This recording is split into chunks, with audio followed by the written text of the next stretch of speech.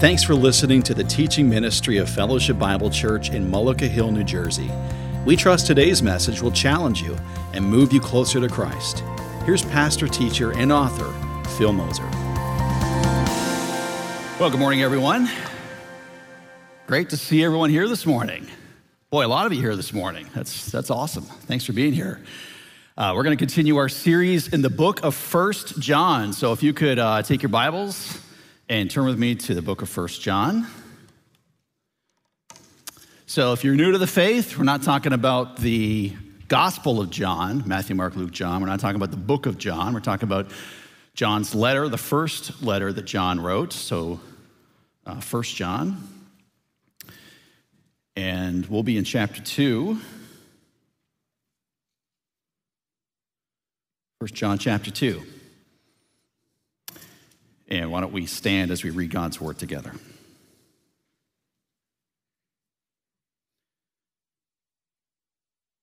First John 2:28.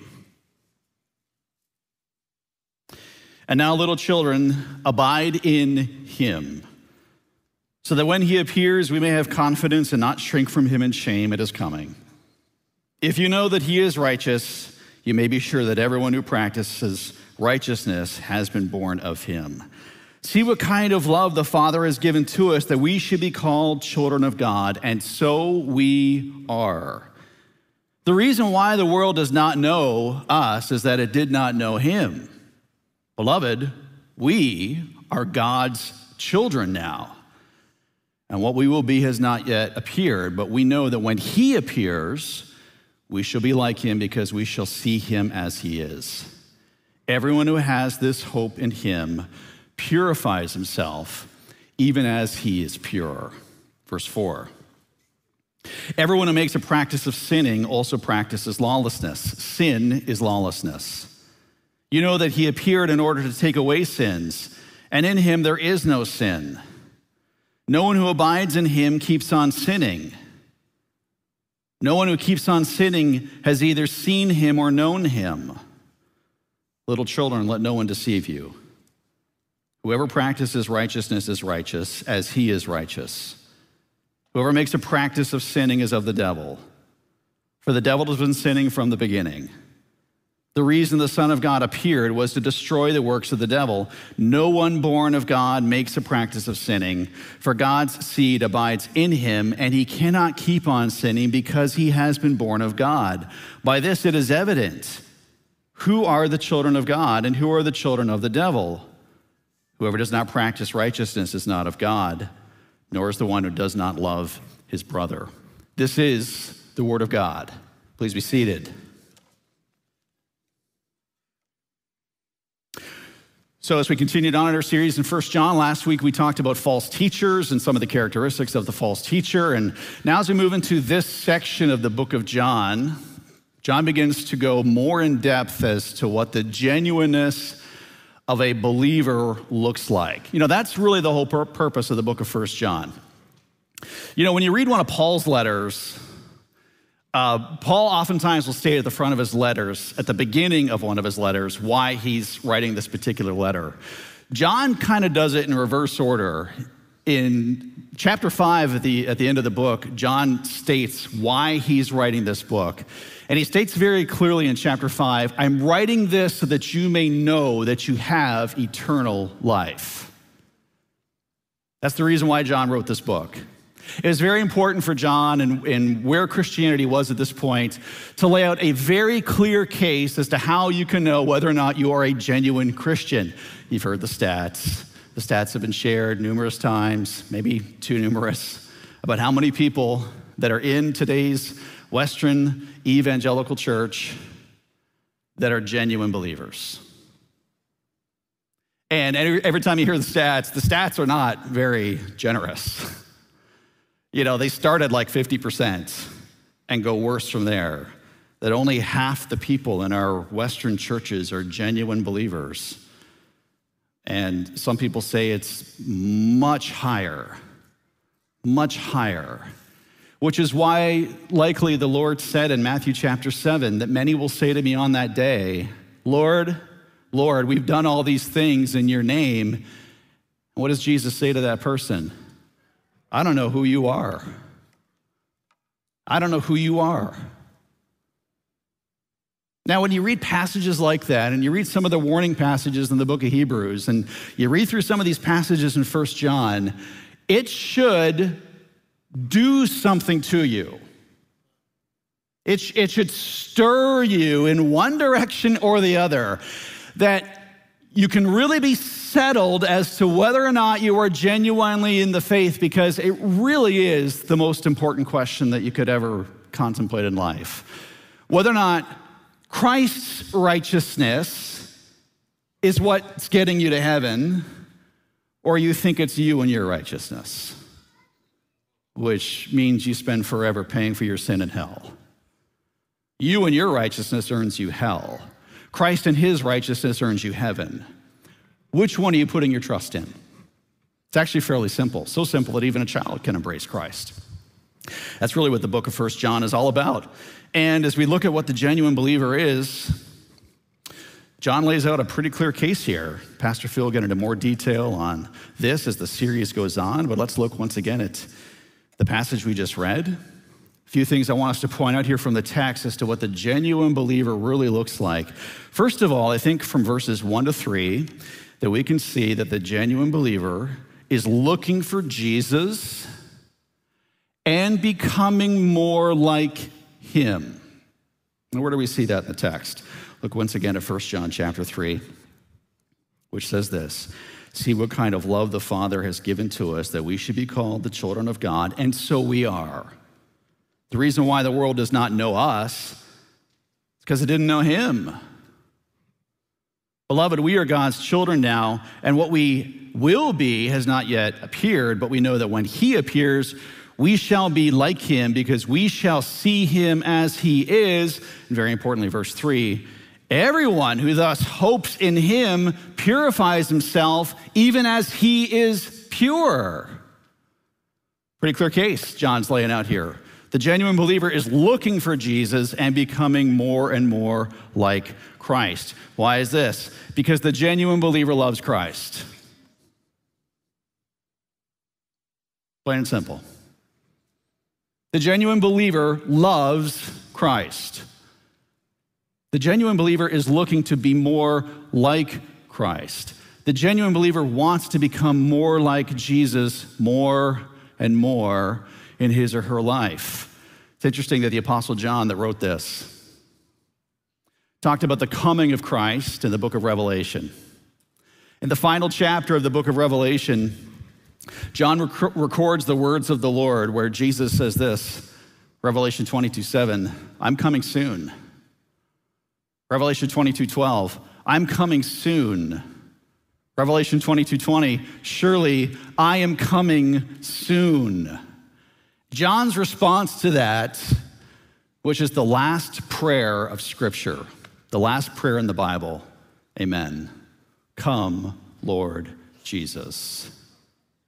It's the last prayer in Scripture. Even so, come, Lord Jesus. It's the final thing that is prayed in Scripture. Even so, come, Lord Jesus. You think about John and how well John knew Jesus, and the fact that John was the beloved disciple, and that John was probably a teenager when he was following Christ. When he was leaning on Christ's chest at the Last Supper, it was John that was the one that maybe Jesus discipled the most, the one that was at the foot of the cross when Christ was dying, that knew this Jesus so well and wanted so bad to be reunited with his Lord because he loved him so much. And this is why John's saying here in 1 John chapter 3, when he appears, it'll be glorious for those of us that are his children. And you may not think about it this way, but for the generation that will be alive at the rapture, the return of Christ will be soon. In fact, once those events start to trigger, as we've talked about in previous studies, once those events start to trigger for the return of Christ, it's not long. It's quick. And for the generation that's alive, that doesn't know Christ, he will come way too soon because they won't be ready. John says you should be ready. Why? Verse 1, where's kids? Where's children? Is one of the cases that John makes here. Where is children? See what, verse 1, see what kind of love the Father has given to us, that we should be called children of God, and so we are. Verse 2, beloved, we are God's children now. John's making it very clear. We are God's children now. In other words, this isn't something that you just kind of like get absorbed into God's family once you get up to heaven. John's making the very clear case that if you are a genuine believer in Christ, you are a child of God right now. Right now. You are a walking, breathing child of God. That's the way you got to think about it. And you're walking around as a living, breathing child of God, and no one knows it in the world. You know, they don't see brightness around you or some halo over your head identifying you as a child of God. They don't know you're a child of God. If you went up to the average dude in Philly and said, bro, I'm a child of God, he'd be like, sweet. Okay, great. You're a child of God. I'm a child of nature. Whatever. You know, John here is saying, they don't know you're a child of God. They didn't know Jesus was the Son of God. If they didn't know Jesus was the Son of God, they're not going to know you're a child of God. They don't know. Why? Because they're stooped in sin. They're under the blindness of Satan. They're under deception. They have no clue who God's children are. But John makes it so clear, you are one of his children. And you're waiting for your father, for your daddy to come back for you.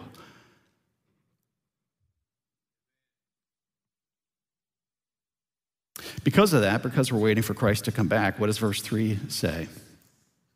We are purposed for purity. Look at verse 3. Everyone who thus hopes in him, hopes in the appearing of Christ, has this confidence in the appearing of Christ. Everyone that has this confidence in the appearing of Christ, what? Purifies himself even as he is pure. Simply means this: you're waiting for Jesus to come, and when he does come, we will be like him. Where does it say that in verse 2? Beloved, we are God's children, and what we will be has not yet appeared, but we know that when he appears, we shall be like him, because we shall see him as he is. Paul very, very clearly records that the moment that you were called home to be with Christ, your body is transformed at the rapture. You are transformed into a glorified body. If you're alive at the rapture of Christ, you're transformed into a glorified body. And physically, the characteristics that Christ has at his resurrection are the characteristics that you will have. You will be like him. So therefore, what should be our goal here on planet Earth right now? If we're going to be like him one day, John's rationale is, if that's who you're going to be, why aren't you striving to be more like him now? If the goal is you're going to see Christ and you're going to be like Christ and he's your father and he is the Lord of your life, and that's who you're eventually going to be translated into, why is that process not a goal of your life now? He's basically saying this to the false teachers. And he's saying it to all of us. Brothers and sisters, if the passion of your life is not to be more like Christ, you got to start asking some serious questions. The desire of every believer is to be like Christ. You will not be for all eternity like your favorite TikToker. You will not be like your favorite YouTuber. You will not be like your favorite quarterback.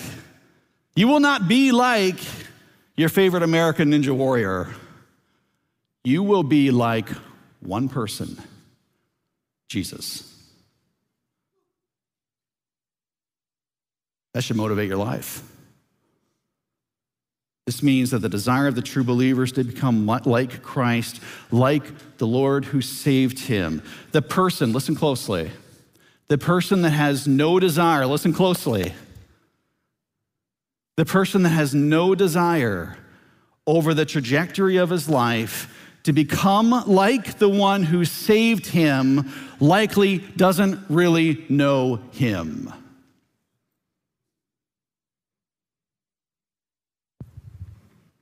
If you've come to know the love of Christ, then his love has been poured out in your heart, and you have a deep desire to know Christ. You know, I think sometimes in our Western churches, we just soften too much what it really means to be a Christian. We soften it. We try to make the net so big and so huge and the tent so big and so huge of the people that are really in the body of Christ. I'm not convinced. I'm not convinced. And we try to make it so easy, and we try to nurse people into the fact that you really are a child of God when it should be very evident who the children of God are and who aren't.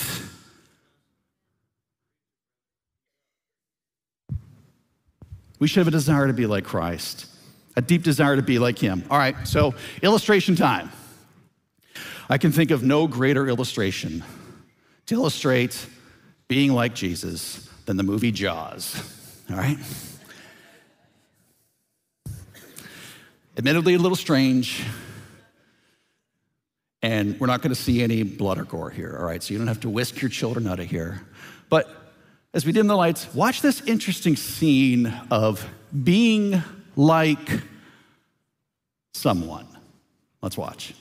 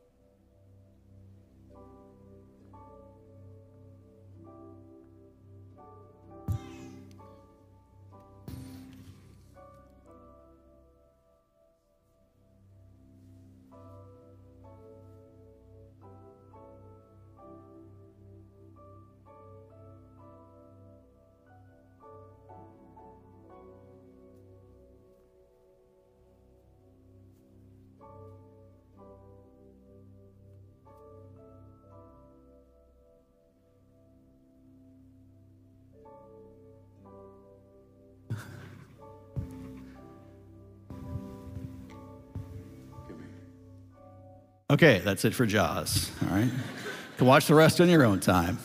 All right, kind of a beautiful illustration there of that father-son moment where that son admiring and loving his father so much that he wants to be just like him.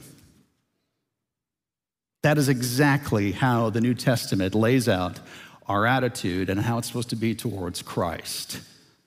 It'd be like if you were that little boy sitting at that table and Jesus was sitting there with you, you'd be watching everything Jesus was doing and doing it exactly like him. When he picks up the fork, you pick up the fork. When he picks up the drink, you pick up the drink. Because in your mind, you're saying, man, if Jesus is doing, I want to do it. Yet how many of us live like that now as Christians? Well, if Jesus is doing it, I want to do it. If Jesus is showing compassion to the lowest of the low, I want to do it. If Jesus is speaking truth with grace, I want to do it. If Jesus is showing compassion to people that never are shown compassion by the world, I want to do it. The way that Jesus lives is the way that I want to live. How do we do that? We follow in his steps. One of the ones who followed in the steps of Jesus, Peter, made it so clear in 1 Peter chapter 2:21, where he said, those that want to be like him walk in his steps. They follow in his steps. How do you do that? Like, just practically speaking, very practically, you pick up the Bible and you read about the life of Christ. And you read about all the things that he did. And you study the life of Christ. And you look very closely at how Jesus lived his life, and you basically say, all the things that Jesus did, that's how I want to live my life. And you put it into practice in your life, and you start to realize as the Holy Spirit points out truth to you that there's so many areas of your life where you're not like Jesus, and the Holy Spirit gently moves you along to be like him. Make Christ's likeness a passion. Church, do not be casual about it. Make Christ's likeness a passion. Don't be like this world. Do not emulate this world. Do not want to be like this world. Have nothing to do with all the pursuits of this world, and follow exclusively the Lord Jesus Christ with your life. The genuine believer is looking for Jesus and becoming more like him. But the genuine believer is also not living in carefree, Christless sin. See that on the screen there. The genuine believer is not living in carefree, Christless sin. Where do we see this? Verse 4. Look back in your scriptures. Verse 4. Everyone who makes a practice of sinning also practices lawlessness. Sin is lawlessness. You know that he appeared in order to take away sin. In him there is no sin. No one who abides in him keeps on sinning. No one who keeps on sinning has either seen him or known him. Little children, let no one deceive you. Whoever practices righteousness is righteous as he is righteous. Verse 8, whoever makes a practice of sinning is of the devil. For the devil has been sinning from the beginning. The reason the Son of God appeared was to destroy the works of the devil. No one born of God makes a practice of sinning, for God's seed abides in him, and he cannot keep on sinning because he has been born of God. Whoa. You see what I'm saying with drawing the lines between believers and unbelievers, and those who are genuinely Christians and those aren't? In John's mind, it's not easy to get into the kingdom of heaven. And Jesus said the same thing. Many think they are. Most are not. Now, with simple faith and trust in Christ, you can be a child of God. It's not complicated. It's not hard.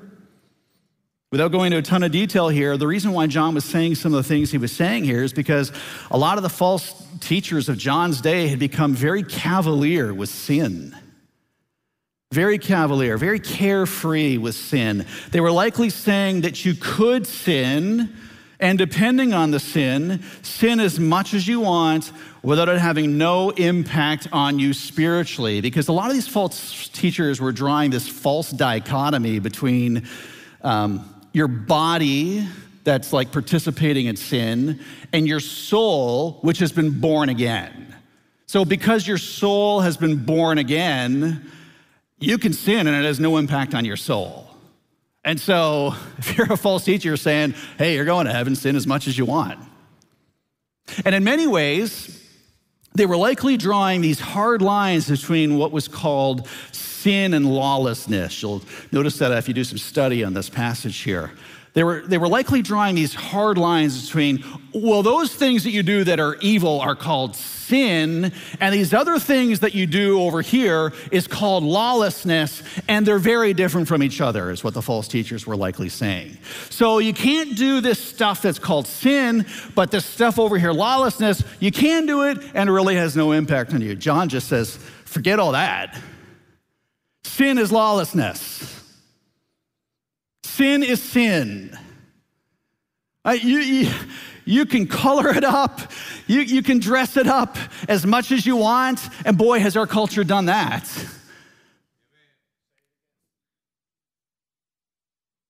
Sin is sin. John here is saying that sin is not compatible with the Father. You simply cannot embrace sin and embrace Christ. If you've chosen as a lifestyle to embrace sin, you have made the decision to not embrace Christ. Where do we see that? Look again at verse 8. Whoever makes a practice of sinning is of who? The devil. John, these are some hard words. He's just telling it to you straight.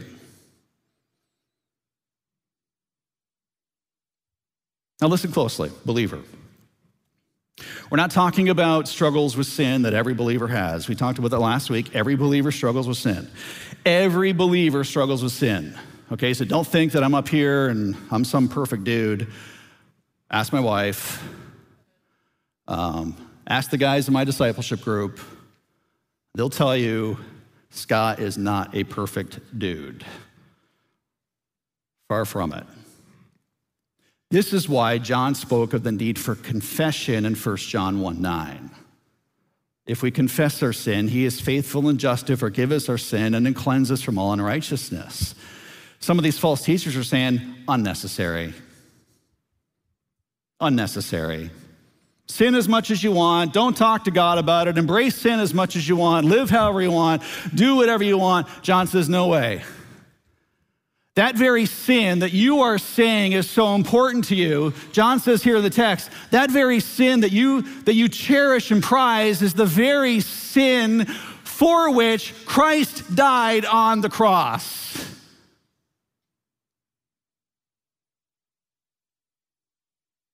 It's troubling. Puts a different perspective on sin. That in those moments before you sin, before you participate in that favorite pet sin that you have, that I have, in those moments before that sin comes and you're about to do it, just reminding yourself, Jesus died so I could do this. Just sad, but true. Here's what sets it apart. When a believer recognizes his sin and does something about it, that's good. That's good. That's an indicator the Spirit's working in your life. That's a good thing. It's a good thing, not a good thing to sin, but a good thing that when you do sin, you say, that's sin. I don't want that to be a part of my life. Christ died so that I didn't have to do that sin. I can have victory over that sin. I want to confess that sin before God right now. That's a good thing, and we should be doing that. In fact, we should be confessing our sins one to another, Paul said. That's a good thing. But the person that recognizes his sin, does nothing about it, doesn't care about it, that's a good indicator of the absence of the Spirit in your life. So what this verse and other verses in this passage and throughout the book of 1 John is saying, it's talking about a life that doesn't care about Christ. It's void of Christ. Sin has taken up residence in that person's life, not Christ. We're talking about a person here who has no interest in Christ, not evidenced by their youth group attendance, not evidenced by their Sunday morning attendance, not evidenced by them joining groups in the church, but evidenced by their actions. This person is not interested in pleasing Christ. This person is interested in pleasing themselves and their desires. This is someone who has not had real life change since coming to Christ. Their sinful trajectory has just continued since day one. This person has no fruit or evidence that they truly are a child of God. If this is you, the solution is simple. Repent. Repent of your sin right now. Trust in Christ and his righteousness alone to save you. Call on the Lord Jesus to save you. He will save you. He will save you if you trust him.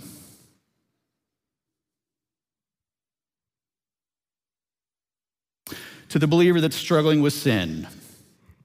Any believer struggling with sin here? Got my hand up. Every day, every stinking day, I struggle with sin. Every day. And if you're honest, if you're a believer, so do you. Here's the good news. Your sin does not cause you to lose your salvation. Mentioned it last week, I'm going to hit it again. Your sin does not cause you to lose your salvation. You can't lose your salvation. Our God is a gracious God. full of mercy and compassion, quick to forgive his children, and does not hold our sin against us. God sent his Son for the very reason to forgive us of our sin. Church, listen. When you confess your sin to God, God forgives you over and over and over and over and over and over. Every day, multiple times, Christ forgives your sin. Church, listen, your eternal life is not based on you and your performance. Your eternal life is based on the grace of God, not you. Your salvation is not based on how much faith you have.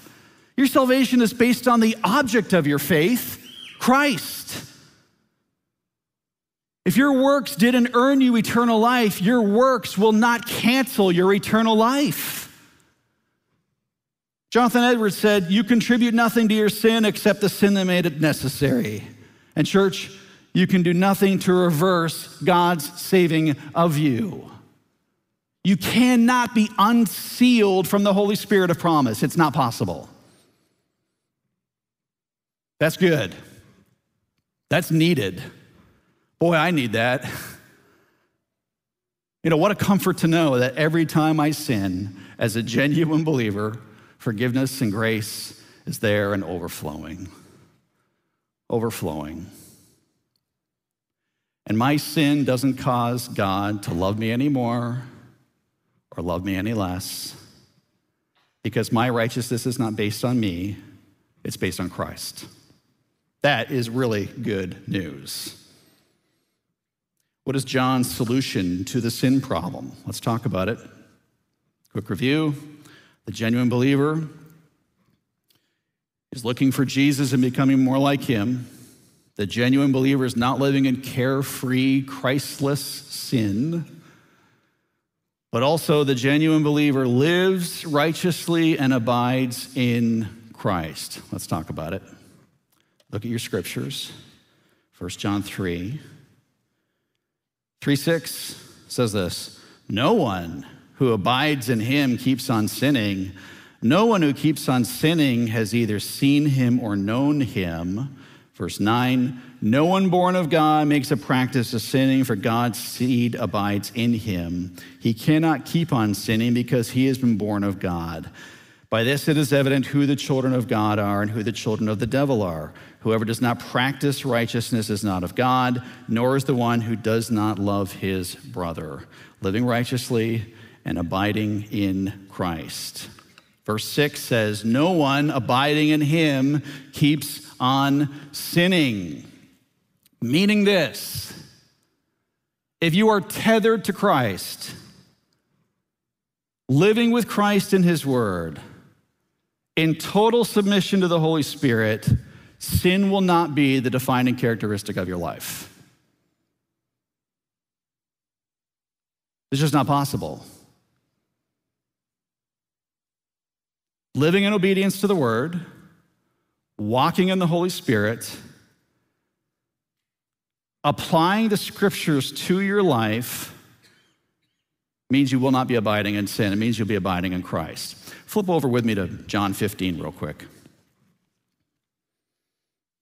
John 15. John 15, 1-7. Familiar passage. Let's read it again.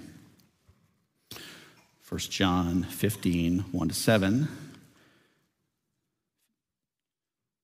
John 15, 1-7 says this: "I am the true vine."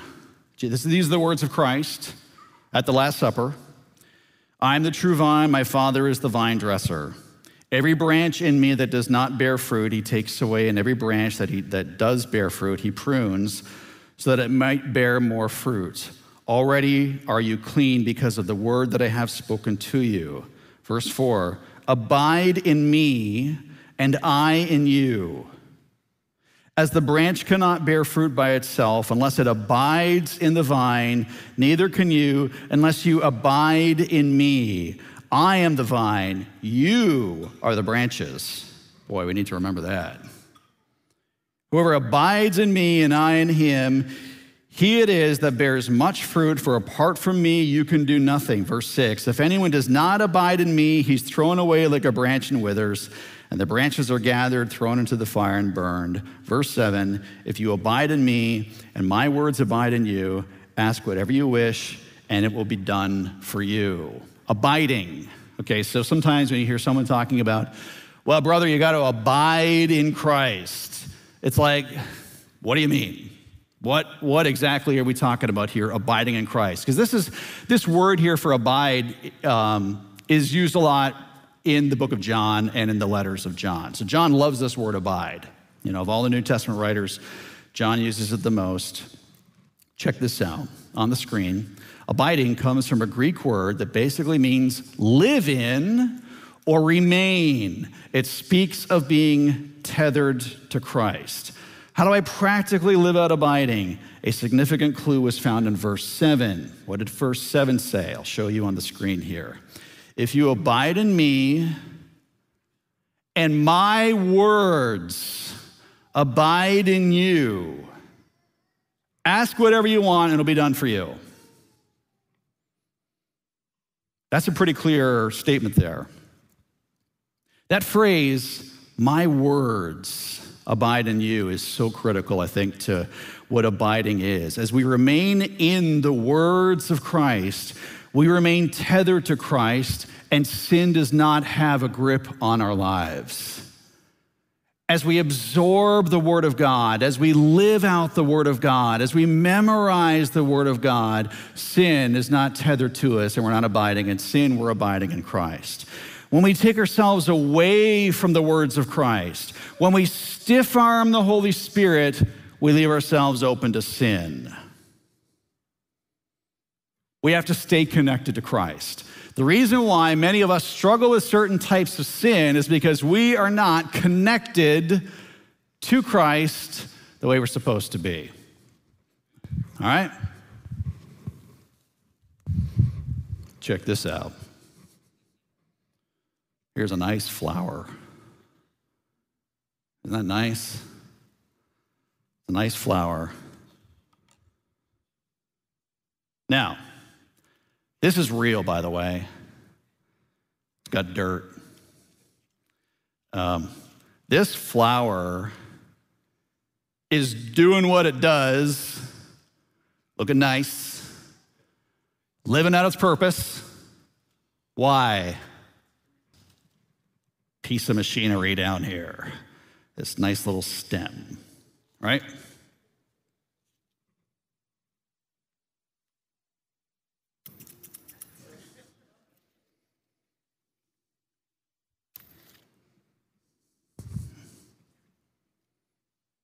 See that? Disconnected. How long do you think this is going to last?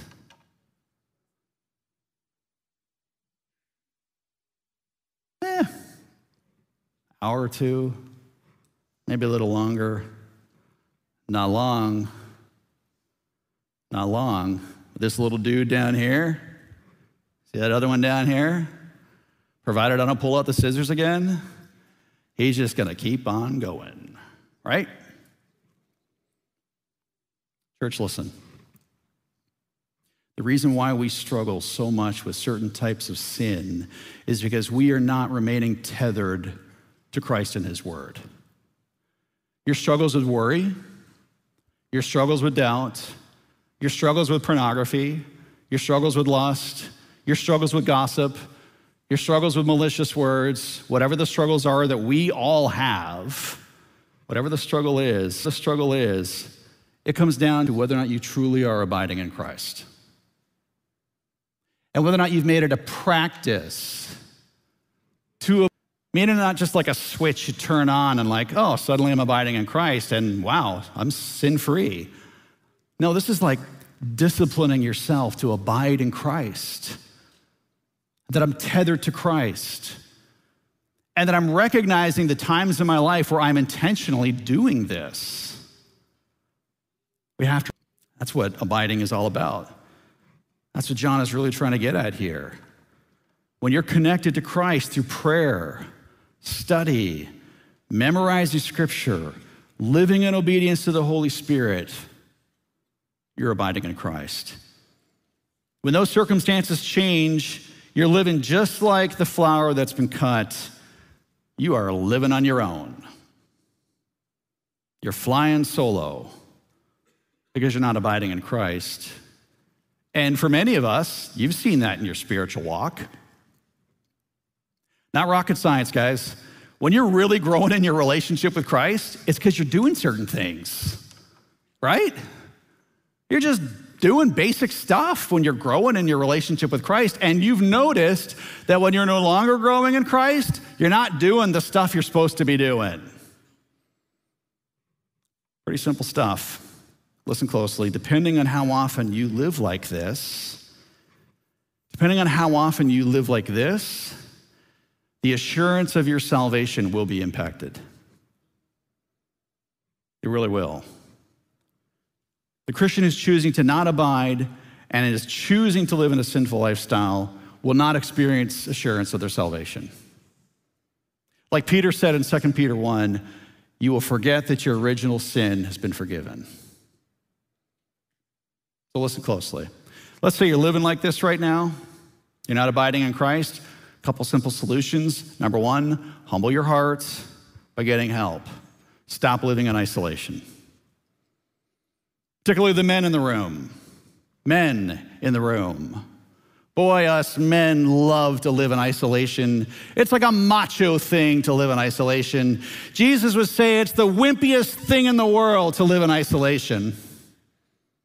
True strength is found when you humble your heart and submit yourself to other brothers in Christ. That's true manliness. Humble your heart. And I would say number two, just to keep it real simple, join a group. We've got so many groups, church, that would love to encourage and support you. We've got Grace in Action. We've got discipleship groups for men and women. We've got connection groups, like every flavor of group on the planet in this church. But many of you aren't in one, and quite possibly, you're flying solo.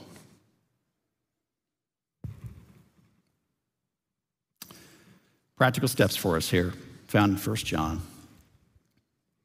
Let's review. The genuine believer is looking for Christ and becoming more like him. The genuine believer is not living in carefree, Christless sin. The genuine believer lives righteously and abides. Let's pause. Let's commit this to prayer before Mark comes up to join us up here. Let's pause. Let's pray. Take just a moment between you and the Lord. Take just a moment between you and the Lord.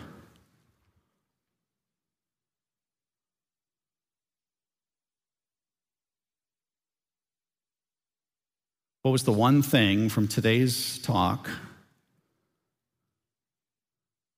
that had the greatest impact on you that needs to change?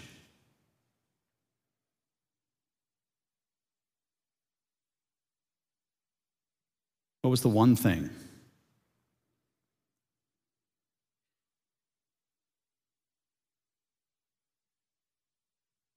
I know that there have to be people in here, but they're truly not children of God. Is that you? Then today is your day to stop playing games, to humble your heart,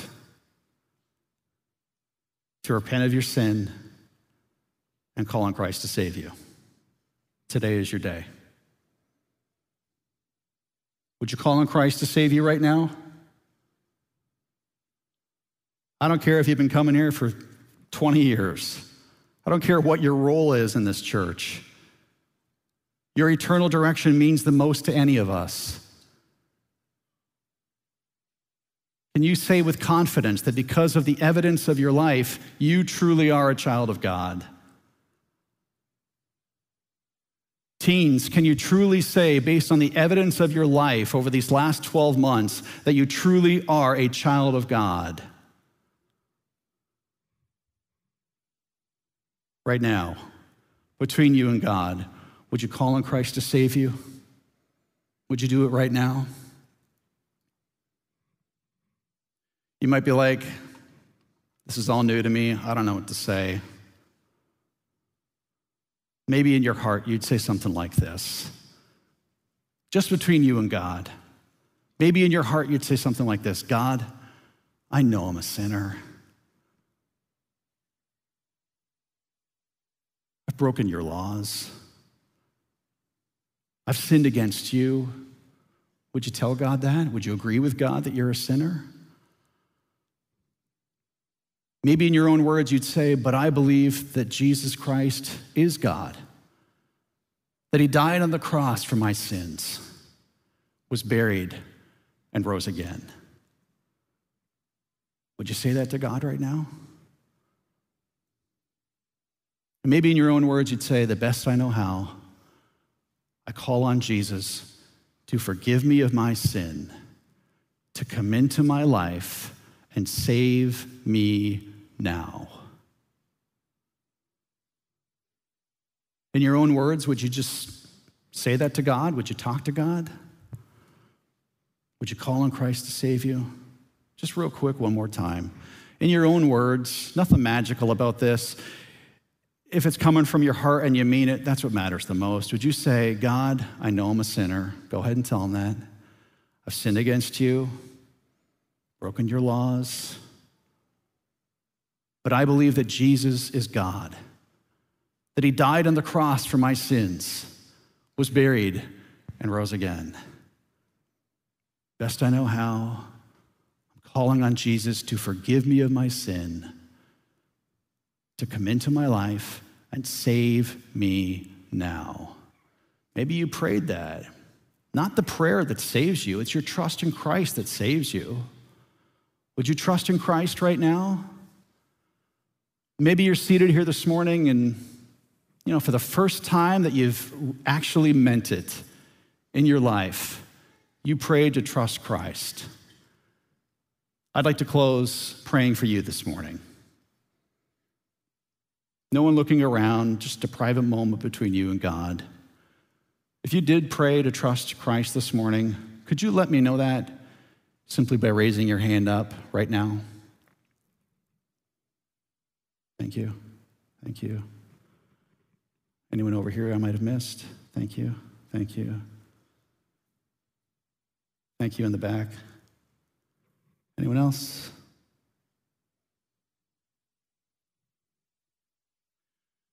Head still bowed. A number of you expressed this morning your desire to trust Christ.